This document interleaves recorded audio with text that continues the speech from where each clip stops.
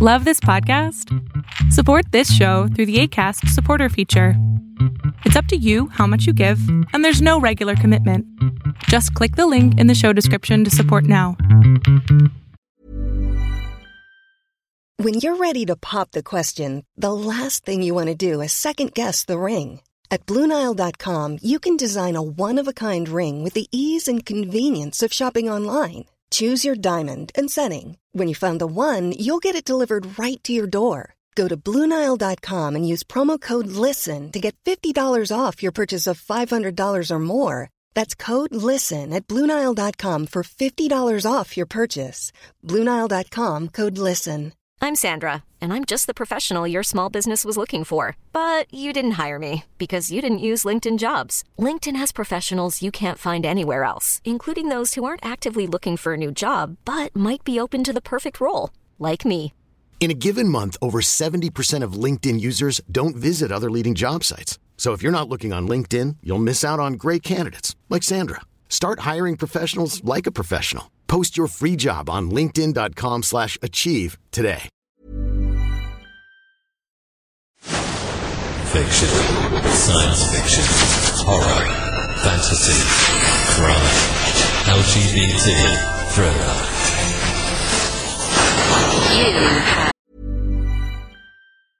Hey, I'm Ryan Reynolds. At Mint Mobile, we like to do the opposite of what Big Wireless does. They charge you a lot, we charge you a little. So naturally, when they announced they'd be raising their prices due to inflation, we decided to deflate our prices due to not hating you. That's right. We're cutting the price of Mint Unlimited from $30 a month to just $15 a month. Give it a try at mintmobile.com/switch. $45 up front for 3 months plus taxes and fees. Promo rate for new customers for limited time. Unlimited more than 40 gigabytes per month. Slows full terms at mintmobile.com. If you thought the only way to get a more defined jawline with natural-looking results was through surgery, think again. Juvederm Volux XC is a non-surgical injectable gel filler that improves moderate to severe loss of jawline definition and can help you achieve natural-looking results with little downtime. Even better, this improved definition lasts up to 1 year with optimal treatment. No maintenance required. Improve jawline definition for a smooth, sculpted look with Juvederm Volux XC. For important safety information and to find a licensed specialist, visit Juvederm.com. That's JUVEDERM.com. Not for people with severe allergic reactions, allergies to lidocaine, or the proteins used in Juvederm. Common side effects include injection site redness, swelling, pain, tenderness, firmness, lumps, bumps, bruising, discoloration, or itching. There's a risk of unintentional injection into a blood vessel, which can cause vision abnormalities, blindness, stroke, temporary scabs, or scarring. Talk to a licensed specialist to find out if it's right for you. There's never been a faster or easier way to start your weight loss journey than with PlushCare. PlushCare accepts most insurance plans and gives you online access to board-certified physicians who can prescribe FDA-approved weight loss medications like Wegovy and Zepbound for those who qualify. Take charge of your health and speak with a board-certified physician about a weight loss plan that's right for you. Get started today at plushcare.com/weight-loss. That's plushcare.com/weight-loss. plushcare.com/weight-loss. Millions of people have lost weight with personalized plans from Noom. Like Evan, who can't stand salads and still lost 50 pounds. Salads generally for most people are the easy button, right? For me, that wasn't an option. I never really was a salad guy. That's just not who I am. But Noom worked for me. Get your personalized plan today at Noom.com. Real Noom user compensated to provide their story. In 4 weeks, the typical Noom user can expect to lose 1 to 2 pounds per week. Individual results may vary.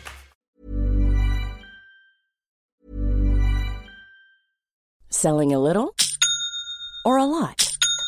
Shopify helps you do your thing however you cha-ching. Shopify is the global commerce platform that helps you sell at every stage of your business. From the launch your online shop stage to the first real-life store stage, all the way to the did we just hit a million orders stage.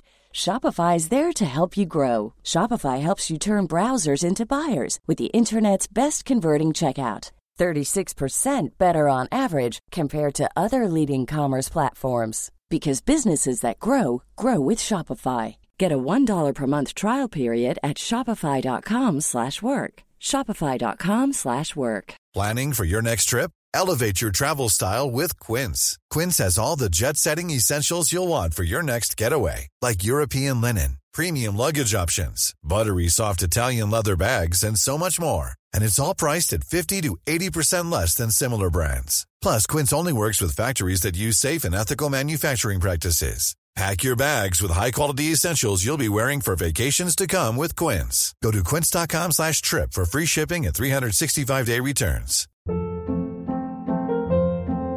Hold up. What was that? Boring. No flavor. That was as bad as those leftovers you ate all week. Keke Palmer here. And it's time to say hello to something fresh and guilt-free. Hello Fresh. Jazz up dinner with pecan-crusted chicken or garlic butter shrimp scampi. Now that's music to my mouth. Hello Fresh. Let's get this dinner party started. Discover all the delicious possibilities at HelloFresh.com. Now entered the House of Mystery with your hosts, Eric Shapiro, David North Martino, John Copenhaver, and Al Warren. On 106.5 FM Los Angeles, 102.3 FM Riverside, and 105.0 AM Palm Springs. Welcome back into the House of Mystery. I'm Al Warren. Mr. Joe Goldberg is in the house again. I'm here for you, Al.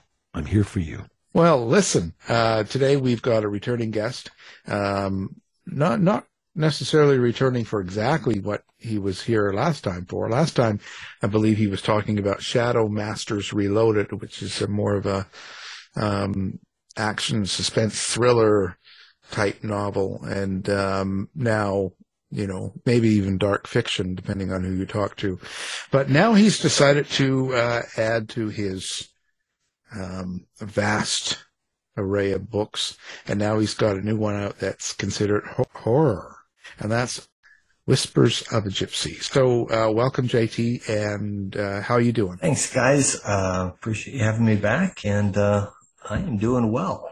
So this was, for me, this isn't what I expected out of you, because I've interviewed you and we've talked and all that, and I see you on social media and that. So I didn't really notice anything like this coming, and all of a sudden it was here. Are a lot of people surprised you did this? I think so. And I don't know if it's necessarily a good thing or not. I had finished my series that I was under contract for, of Task Force Orange series. And I finished that right before COVID. And there were some things about the contract I didn't love. I was under still the responsibility to submit all of my work to CIA and DOD, and that takes a lot of time, and it was making it difficult to meet some deadlines for publishing. And there was an aspect of really them just not wanting me to continue on the subject that I was doing, which was this more of a signals intelligence thing. So about that time during COVID, my son was asking me if he could read any of my books, and the answer was no. They were just too dark. Language was horrible. And he said, "Could you write me one?" And I said, "Sure." And so he gave me some of the criteria that he was hoping I could include in a book. And 2 years later, it took on a kind of a life of its own, and out popped this horror book. And I thought, while I was writing it, it was really pretty liberating, because I no longer had to worry about ammunition, the type of gun, the range, all of that detail. And of course, then the regulations, that I had worked within. It was just, write the story. And I really enjoyed what I was doing. And I think it also played to a lot of what I read, which is a lot of Thomas Harris, Stephen King, a little bit more in that suspense and psychological fiction and even horror. Why do you think some people would be not so happy that you've surprised them with this horror? Well, I don't think that it's, an anger in any really, I'm not a million copy writer either. So it's not like I just disrupted a whole, readership. I think that many of the people who are looking for specific military thriller and espionage could get a little bit annoyed with some of the supernatural aspect in this one, even though it does have some aspect of espionage to it, and a little bit of the military side. So I think that it's really more about the purists that could be like, this isn't really my bag. I wish you wouldn't have done something like that. But again, for the amount of readers that I actually have that are buying books, I don't think that it's anything that's too concerning. But I'm just hoping people recognize it for what it is. That's a specific different group than, or series of books than what this new one is. Yeah, I'm sure all 5-6 readers won't mind. That's exactly right. But I was going to say, but why not use a pseudonym? Like a different name for this type of book, just in case. Like, just separate it. Call yourself TJ. You're not too far off. Actually, there was a couple agents and publishers that had recommended that. And I suppose that if I really wanted to just start over, I could do it. But I think in this case, even though it is a separate genre, if you look at some of the books that I had written, still that dark fiction, still that same type of a tone, still that kind of a gray decision-making process, they're really all the same. So I think I was willing to take a bet, roll the dice a little bit on this one and keep the name. Because ultimately, if I end up moving more into this space or, even shifting around, it's still the same type of work that I'm doing. It's not like I'm writing all of a sudden this, happy young adult or a children's book in a totally different tone. It's still the same pace, the same feelings, that same kind of brooding, hanging over cloak that goes into this writing that I think people are, coming to me to read, which is different from any other type of like the military thriller or espionage. So if they like what they're reading with me and they're following me, it could be just because of that type of a tone that I am using in my writing. And that's what I'm hoping to just continue on, because that's me. That's my style. Yeah, I read it. It's a great book. So you just gave me the similarities. I can see the darkness, and we'll get maybe more into the plot and things like that. But it's, it's heavy, it's dark, it's horror, like the military stuff, there's action stuff. What's different? What was different from writing espionage, thriller, action to horror? How'd you do it? What is your research process or something? I think in this one, it was a lot more about the, a little bit of a family structure, a little bit more about society. Certainly there's, one of the main characters, Dwight, who's a 12-year-old child.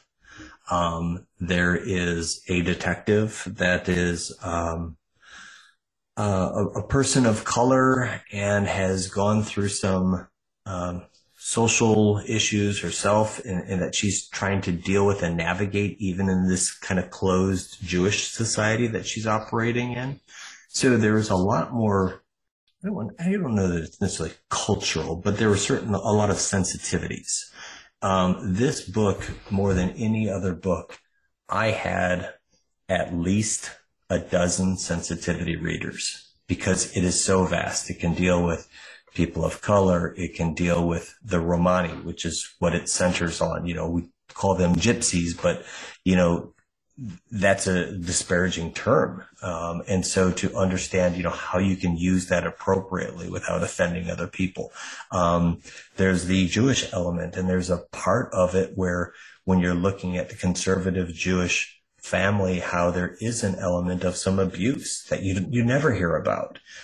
So how you can deal with that without it coming off as anti-Semitic, when the whole message is to counter the anti-Semitism and talk about hate. So it's really difficult, I think, to navigate some of those things where you want to cast a little bit of light into some areas, but being an other in almost all of these cases, I think it was hard to do. And I think that, the other fine line that I had to walk was about appropriation.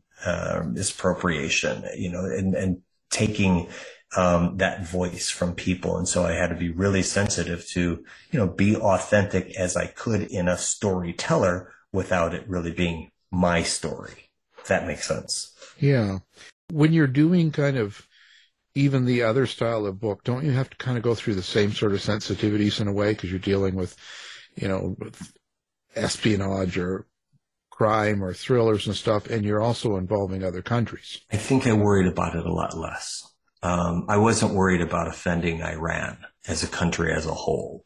When I was talking about some of their military actions and things of that nature. I think the only thing I had to worry sometimes about was, sometimes in military thrillers, you often find that a lot of the far right or conservatives might go towards those a little bit more than, say, far left leaning. And so sometimes you just want to balance that a little bit if you don't want to get too preachy or you don't want to get too sensitive or too woke, that type of thing. But I just always felt like what I wrote was what I wrote. And I didn't worry I was more worried about what I couldn't disclose or expose than it was sensitivities of any individuals, groups, peoples, etc. as much. Maybe I should have. Well, hey, JT, have you gotten anybody comments back from anybody, positive or negative? Hopefully positive, constructive, on those topics. I would say so. There was a large group of Jewish horror writers that I submitted to first, and they were like, "I see nothing wrong with this," and because I also wanted to make sure that as there's a very small segment where I actually am describing a part of the concentration camp where some of these experiments were, but I tried not to make the book that at all. So it was just this very sliver to give a little bit of context. And I wanted to make sure that nothing was being exploited for horror's sake, and for shock factor, as much as that was just part of the atmosphere in that situation. So I think from that standpoint, but I'd say people were really pretty forgiving, and they liked that, how it was done, because it was being authentic to show there were some really horrific things done. From individuals that had, Roma backgrounds, they thought there were some that didn't like the word gypsy being used in any sense. And I suspect that was part of, just like using the N word, R words, they're just kind of a line. But so I actually talked to the, Auschwitz Museum, Poland, and a number of people, and I asked, why are you still using the word gypsy? And they said, well, because that's how people are recognizing it. And if we talked about it as Romani, not necessarily the same amount of people would recognize that we're talking about the same group of people. And so when I even went with the title of Whispers of a Gypsy, I initially had it as Whispers of a Stranger, and the feedback I was getting from publishers and agents were, it's really not very provocative in that we don't know what you're talking about. And so I did consciously make that decision to use it to draw in a little bit more of that awareness. And I hope I did the right thing, because again, anything that anybody said, that's a little iffy, I took out. There was one part about, I think there was something in like, some jargon I had used, and someone's like, that's really not necessary because we already know who this individual is and what's going on. And so we don't want to reinforce something. So that type of stuff was really helpful. I think similar to the, sensitivity readers, I used about 4 different editors also. I used one from Berkeley, education. I used one that was a British editor. Then I used somebody that was from horror. Then I actually used a horror writer. So I was getting a whole lot of different perspectives also on language use, structuring the sentence, etc., so that I was putting this story together to be representative of everything I was hoping it would be. So it took a lot of real engineering, so to speak. Well, talk about that. What is the difference in writing the horror stuff versus your previous books? So stylistically. Yeah, so good question. And I think that's also an area that I try to be very conscious of. So as much as I'm part of the International Thriller Writers Association, I'm also part of the Horror Writers Association, and I've been a juror in the past for their Bram Stoker Award in a number of different categories. So at any point in time in a year, I'm reading about 70, 80, maybe 90 books to help judge and to make the recommendations of the ones that we want to put forward. And in reading a number of those and seeing what didn't work, I also try to engineer what would work. And I felt like to grasp a reader, and this is true of really any book, the first 3 chapters or 4 chapters have to be very, very compelling to bring them in. Now it's what Amazon might provide as a sample. In the past, it could have been at Barnes & Noble's what you could read in about 5 minutes. So I tried to construct that very tight so that it was compelling, suspenseful, bring the reader in. I think that's very similar to what we do in the thriller side. The other aspect of it is I do feel that there's a number of different camps in horror as to what people want to see and what they don't want to see and where they usually have the biggest complaints. And the one biggest complaint that I saw was it was a good story, but it took a long time to get into it, or it got me into it and then it kind of petered off. And I thought that what I could bring from the thriller side was a little bit faster pace and tempo, really watching that tempo in the character arcs, even if there were multiple. And I think having a little bit more structure to how that was mechanically put for a thrill ride of having your peaks, having your valleys, having your midpoints, and having something else so that you're leaving almost each chapter as a cliffhanger. I felt that was very, very helpful. And as I see a lot of horror writers today, there are, those that are writing more about those haunted houses, and there's some that are about the vampires. And I find that a lot of the writing can be very, very casual. Let's kind of see where it goes. I'm not sure how many are really structuring their novels to really understand where they have the reader, where they need to keep the reader, where they can let them go, where they don't need so much exposition. And I think so a lot of lessons learned from both the genres and then both as reading just a massive amount and recognizing, okay, what's going to get brought forward for an award and which are those that are kicked to the curb. So what is the basic premise of this book? So in this book, what we have is there's a Mr. Mortimer is I don't know that he's necessarily he's definitely the anti-hero. And he has been he was a victim of the Holocaust and a lot of genetic testing. I guess we might look at it from that superhuman standpoint. He was exploited to hunt Nazis, and without giving too much away, that's part of his job. But that's not the premise of the book so much as like he's finishing that. Now he's done his duty. 75 years later, most of the Nazis are gone.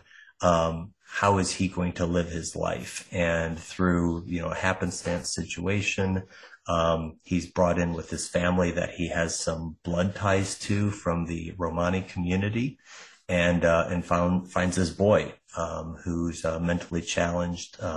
His mom's being abused. He's being abused. And he becomes a bit of a protector. In the meantime, Mr. Mortimer's past is catching up to him. Secrets are being divulged. And so those kind of come crashing in. So he's having to both protect himself and then also this boy. And I think what we see is just a lot of recurring themes of, those intersection points of why people are really after Mr. Mortimer or why people are after Dwight, the young boy. And a lot of it revolves around, that hate, that fear, the uncertainty, the otherness of people. And it comes into then, a lot of nurture versus nature. Are people born with that type of a hate? Is there a certain pureness? And I think that's one of the things that we really highlight with Dwight's characters, his pureness, even though he's got some disabilities, just that unconditional love that he has for people. And I used a bit of a trope here where Dwight could kind of see or sense auras of people. And so he wouldn't see people for their color, so to speak, the race as we would think of it, but he sees them for their human color, their yellows, their reds, because he can sense their heart. And then but Dwight, seeing his surroundings around him, he wants to change. He wants to be, quote unquote, normal. And because of the types of genetic capabilities that Mr. Mortimer has and how he can regenerate and stuff, there's an interest in him being that super power type person. And if he does have that, what's going to change? And I think that's a lot of what I am hoping to bring to the reader is, to think about those things. But in the meantime, there's some pretty harrowing stuff, and I hope to, scare the hell out of people too for a good, thrill ride. Well, what brought you to write this story? And I don't mean horror in itself. I just see that there's quite a bit of meaning to this story to you and what you're putting down here and what you're talking about. The subtext is almost the driver in the story. So, was there a reason you went to this type of a story? Yeah, I think there was. I think, I think all of my writing are, a little bit cathartic in one way or another. And, I did grow up in a neighborhood that was, very mixed, predominantly Jewish with a lot of Holocaust survivors. Everybody just kind of was very accepting. That being said, I was bullied, quite a bit in my young age. Not for any particular reason, just because I was, that person downhill. And there was another guy who was further down the hill that, I was a bully to. And, actually that's who I dedicated this to. He's since passed. But a kid that I went to his bar mitzvah for, and nothing that I, ever bullied him over was for, being anti-Semitic. It was just, the weaker type of a person. And, but yeah, he was really a good individual. So I think there's a lot of reflection on just, how we bully people, why we bully people, and that can be interpreted or misinterpreted as hate. At the same time, there's a lot going on, in this world that's around us. My wife is Indian. My kids are mixed. So I see a different side of that sometimes even than others do. And yet because I'm not, I miss a lot also. So I think that was part of it. I think you just kind of reflect on what's going on with the world around you at the time. And I think that, as I continue to keep opening up my heart and hoping other people do the same, you read the news and you find that there's so many people that are, not so, and the rise of, more of the Nazi movement and acceptances for hate and discrimination and racism and stuff like that. You just wish it would go away and it doesn't. So there's, I think, so much of the question of, is it only rearing its head because of social media and certain political players in place and mouthpieces out there? Or, is there something that's stirring it more back up? And so I think as I'm doing some of those reflection, I wanted, throw in some little pieces too for people to think about, but yet not to be so overt where it's like a preachy type of a thing. I just wanted it to come kind of organically, maybe for some reflection. Well, like I say, I've read it, and there are a lot of themes. I will say culture, thematic elements. I can almost see this being a textbook, a book to read in a school. Is that anything in your mind as you were putting this together? Something that people would read? Absolutely, absolutely. So, I've got 3 kids, 2 of which are in college, and one of them's in high school. All of them thrive in environments where they're reading a book that they can discuss in class.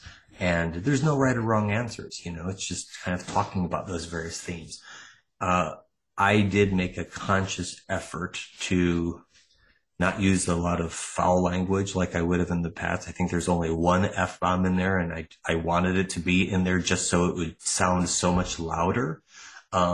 But yeah, I think that I thought this could be the type of book that you could bring into a junior or senior level classroom, for high school, or even like a freshman, reading class in college, because I thought it's a great topic for debate. I think it's awesome for book clubs. There's just a lot that you can talk about and maybe never arrive at a conclusion, but just to have discussion. I think that's what I really intended for it to be. It's a starting point for some discussion. But in the meantime, it still gives those thrills that it keeps you wanting to read it. Well, have you thought about creating your own reader's guide and putting that out with the book, and maybe that will generate some educators to take a look at it? No. I never even thought about a reader's guide to it. And quite honestly, with, how it came about, I don't know that it has the uptake or swell yet, to generate that type of an interest. I found that in going to a lot of publishers, it was kind of some really unique feedback where people would say, this is a really timely book, but I don't think you're the person to tell it. I had other people that say, because I was not of the same type of characters. And so I think there was another side of it, which was, this is a little bit too provocative for us to take on.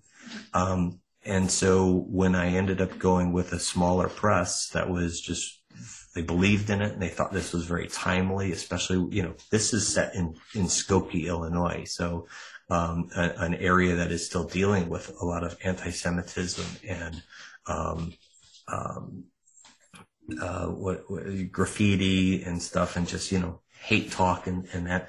It's happening right now. And so the idea was, let's just get this out into the wild right now for people to read. So there isn't a whole lot of marketing push behind it. And so I think that, as we talk about what could potentially come about for, school or something like that, again, it's got to organically grow, I think, because I just don't have all the resources to continue to push it out into the market like a big publisher would. Did you have any problems getting into the minds of the bad characters, the ones that do have problems with, people that they don't see as themselves, racist or anything like that, and getting into a dialogue or writing that kind of a person? Not too much. I think through just reading enough, seeing enough out there, and maybe that does go back to some of the thriller side and even what I dealt with in the intelligence community, and Joe can probably relate to the same thing. There's people have beliefs because a lot of times that's what they're just grown with. And so when you think about, or you even read a lot of the Nazi trials, they were following orders, they were following their culture, they were following their people, their friends and stuff like that. And it's not an excuse by any means, but that's what they're consistently indoctrinated in. And so I think to remove your mindset, which is what we were taught in the intelligence community, to immerse yourself and put yourself in that culture, put yourself in that environment. What would they be thinking? What is their stimuli? I'd created a model of this for action based on social factors and psychological factors, et cetera. So it's pretty easy to say, okay, what would this person be thinking, and try to put myself in that. And I think that's where some of that historical stuff comes out. But again, tried not to put too much of that into it because I didn't want to make it like a race and a fully hate book. I did want to tell the story and the story about this boy. So I think because it was a little bit more subtle, it was a little bit easier to do. So hopefully I pulled that off. Yeah, at the end of the day, you do have a subtext here. You do have something you want people to take away from the book.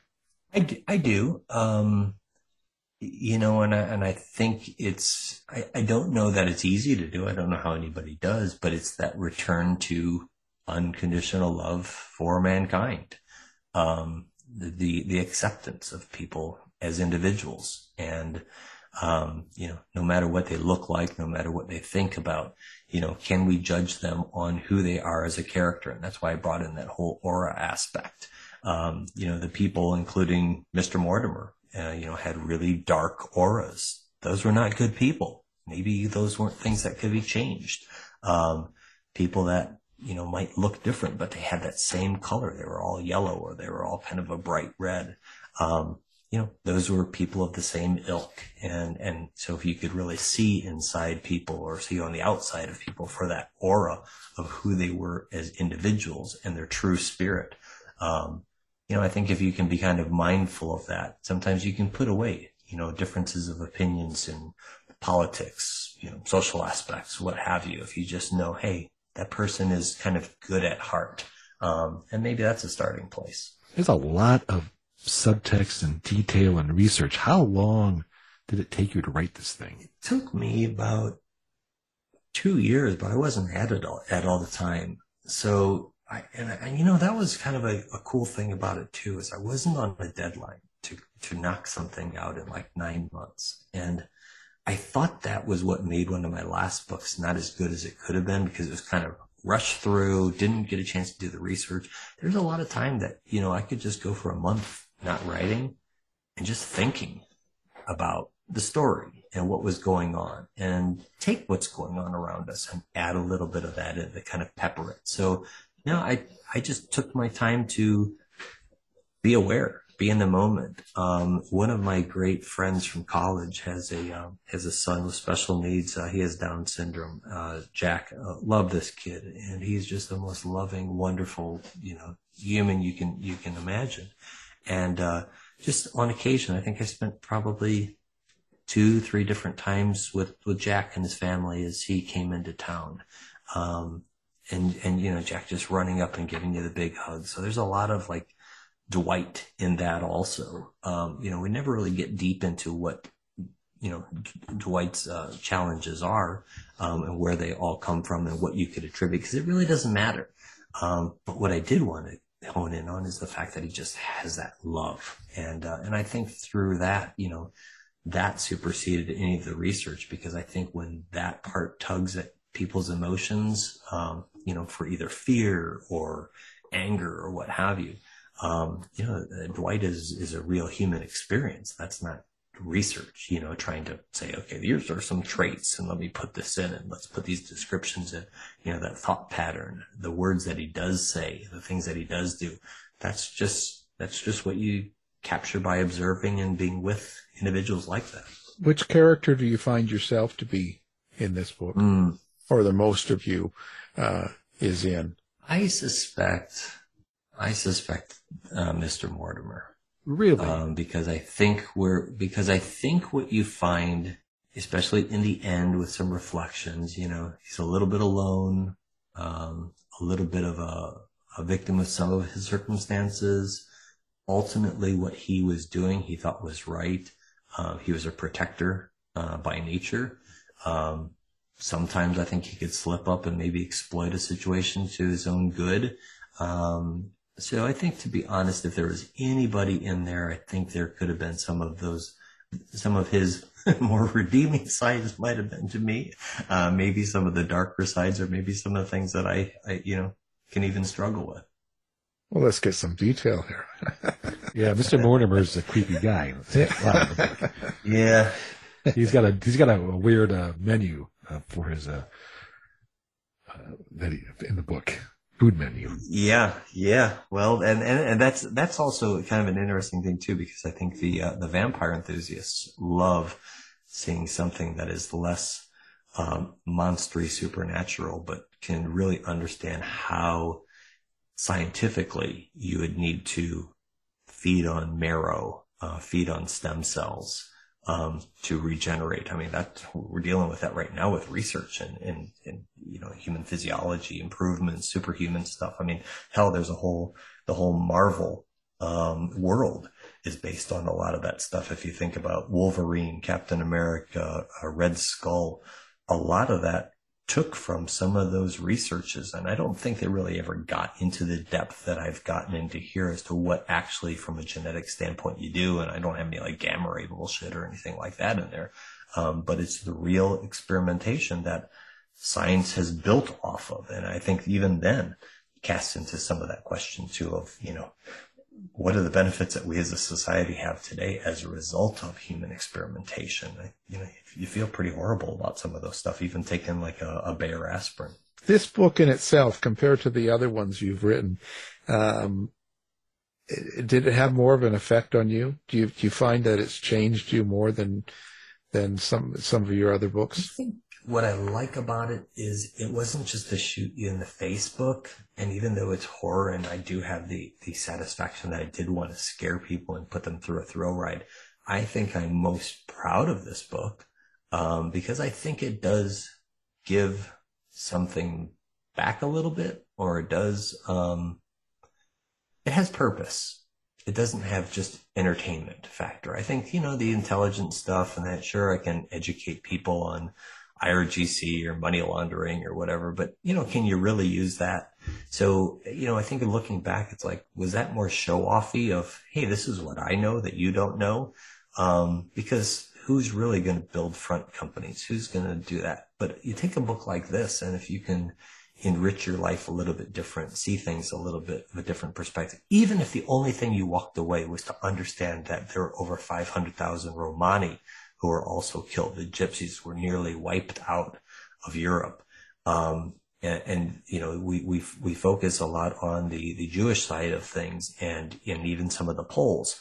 But how often do you hear of the Romani and even where they are today?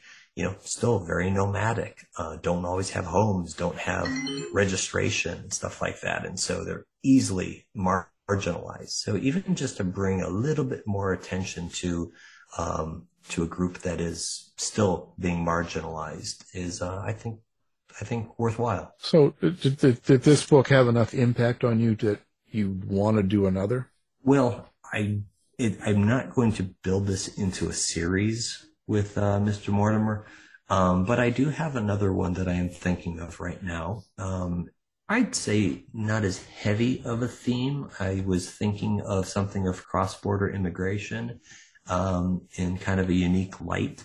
And about territory and trespassing, and that's the next endeavor. Now, how that comes together, I'm not exactly sure, but I don't have a problem with not writing that right away. I think just like I did this one, to sit back and marinate on it is good. I think a lot of times writers are so quick to say, I want to do this full time.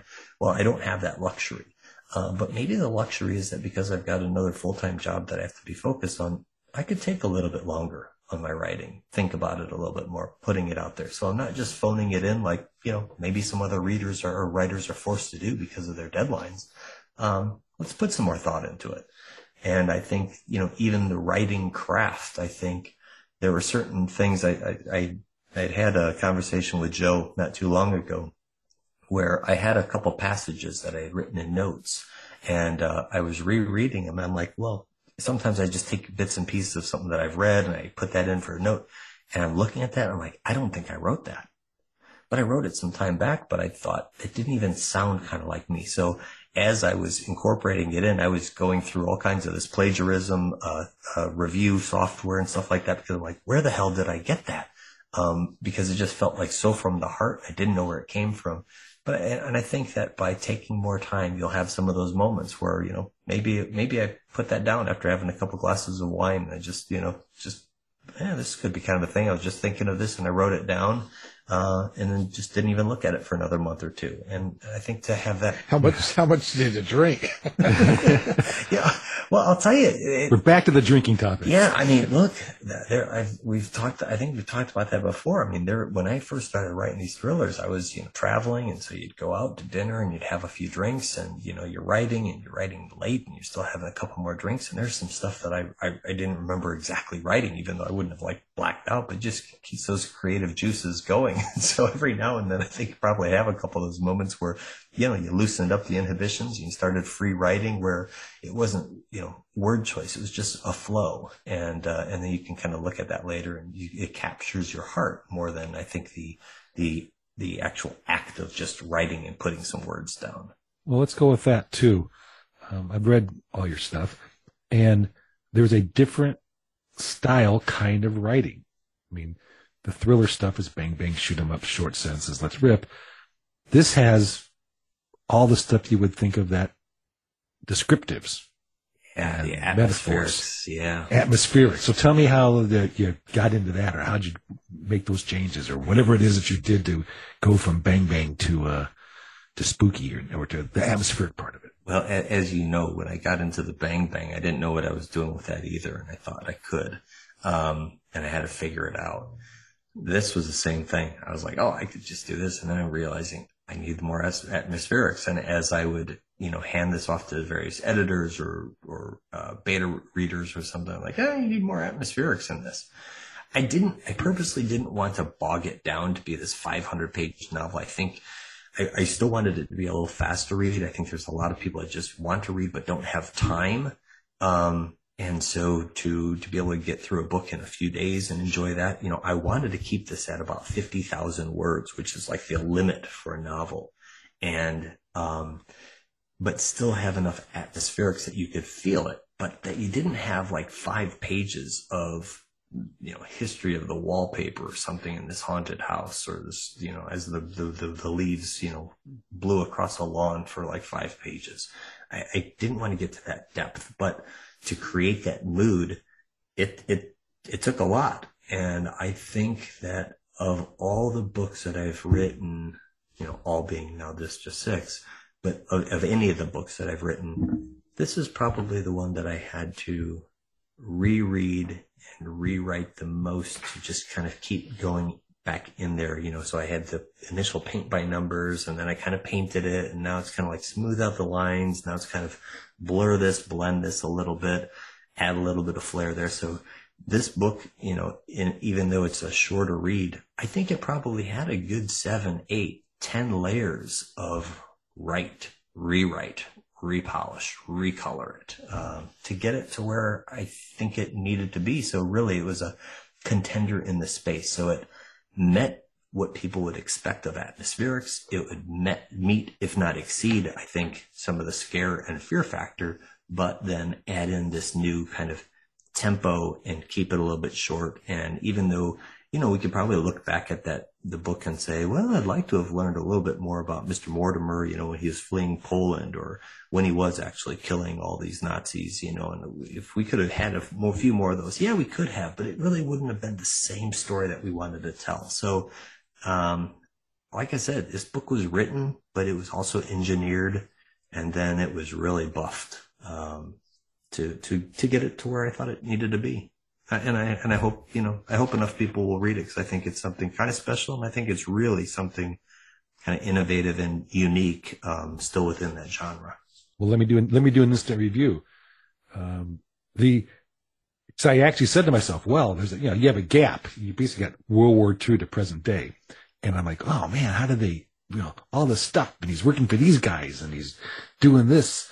And I say, I really would like to know that. But then I caught what you were doing. I was saying, if I got that, then all this other stuff, the present day stuff, which was really focused and important, would be lost in this historical fiction stuff. And so I think you pulled it off for me. And it's a 2-day, 3-day read. And so I commend you for doing that kind of, what I call getting rid of the purple haze kind of stuff, and focusing on those major thematics, the love and consequences and retribution and purpose. Yeah. I mean, look, if I had the time and if enough people ask for it, sure, we could always write a version 2 of it, that adds more to it, or have a second book that talks about, the background, kind of like in Silence of the Lambs, you had that background of Hannibal and going back to his youth and all that. Yeah, we could always pop one of those things out. But in the meantime, hoping people will enjoy this and really embrace it for what it is. And then if we have to go back to some of the other stuff, you can add that in. It's not a problem. Yeah, it's fine. Well, when you go back to writing, the spy sort of action adventure, do you think you're going to be writing different now? Has this opened up kind of a new type of writing, especially because of the, your so many more descriptions going on? Maybe a little, maybe not, because here's the thing. I mean, the bottom line is it's a pain in the ass to keep submitting to professional review. And the stories that I was writing, I mean, they sold books, but I think it was still under like 10,000 books. So it's not like I'm making, millions and say, this is, I just have to get lawyers and just figure out a way to do it, because it's, making people happy and it's making money. It's not. So there's a lot of people who like it, but it's not a massive amount where I think I need to say, well, let's keep chasing this, because if it's not working, it's not working. Maybe I'm meant to do something else. In the meantime, I've been writing for this tactical magazine. They wanted to create some short stories. And so I took one of the characters, Drake Wolf, my main one from Task Force Orange, and I'm doing these vignettes of about 1,500 words in like 4 segment series. What that's doing is that's really improving my writing for like a chapter by chapter to keep it innovative, where you kind of recap and then you kind of leave it on as a cliffhanger. So that's kind of helped some of the horror. In the meantime, I think some of the horror writing that I have done has talked about or has helped me with economy of words and purpose. What do I want to achieve in a chapter or in a segment? And so being a lot more mindful instead of just kind of free writing and here it is.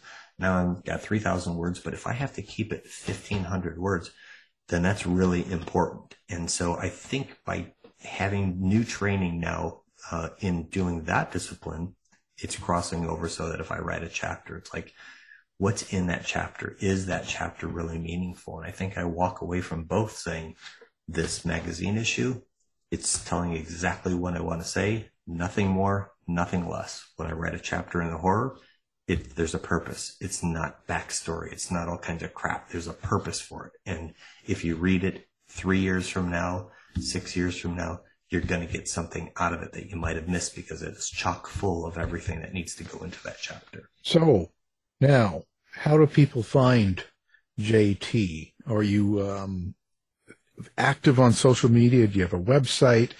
Do you have? Are you on hookup apps? Like where do people find you? And I'm all over the place trying to spread the word. So anything that you can find is under JT Patton Books. So Twitter, JT Patton Books. I think Instagram, JT Patton Books. I think I got a promo video on TikTok. The books right now are being released through Amazon because that's just one of the best distributors right now. So you can find both the paperback and then the Kindle. If people are reviewers, you can find them on all the like BookBubs and NetGalleys and all that type of stuff. So it is out there in the wind. I think all you have to really do is Google Whispers of a Gypsy and JT Patton, and you'll find it. My website, jtpattonbooks.com. And of course, we'll have all that up for people so they can find you easier, one click. They don't even have to look. So, what kind of reaction do you expect? And do you care about the reviews or opinions? Do you follow that up, or do you stay away from those? No, actually, I think in the past I didn't pay much attention. In this one, I'm paying attention to it, well, largely for the fact that I don't have a ton of them, reviews coming in just yet. I mean, it was just released. But I think what I'm interested in is less about the me and more about what did the reviewer feel. And in the reviews that I've gotten so far, I've gotten exactly what I was hoping for. Somebody said it scared the shit out of me. It made me think for a few days. I sat there in shock for a while, and I want to go back and read it again in a couple of months just to see if my thoughts have changed. And that's all I can ask for, because I think for the first time, it wasn't just writing a book for the sake of writing a book, but I felt like there was a little bit, I'm not patting myself on the back or getting a big head, but I think there was a little bit of an art form to it that I was hoping people would see. And so I think when you get that review, I think what I'm hoping for is someone is to almost say, hey, thank you for seeing me and seeing what I was trying to do. And I think it's been edited enough time where some jackass isn't going to just say, there's a few typos and blah, blah, blah, so I'm going to give it 3 stars. I don't think I'm going to have that, and I'm not going to have anybody saying, that rifle really wouldn't have hit somebody at 750 yards. So I think if somebody's critiquing my work, it's going to be critiquing me. And I'm okay with that.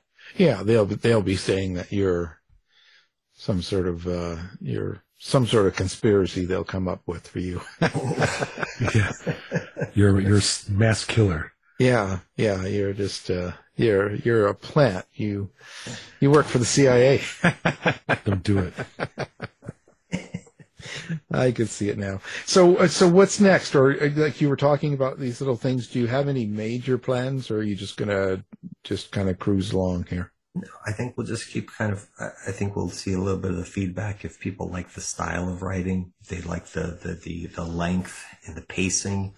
So I'm going to be attuned to a lot of that, because if I write this next book, I think the mindset is to also have it less than $60,000. I mean, like I said, people are 60,000 words. People are busy.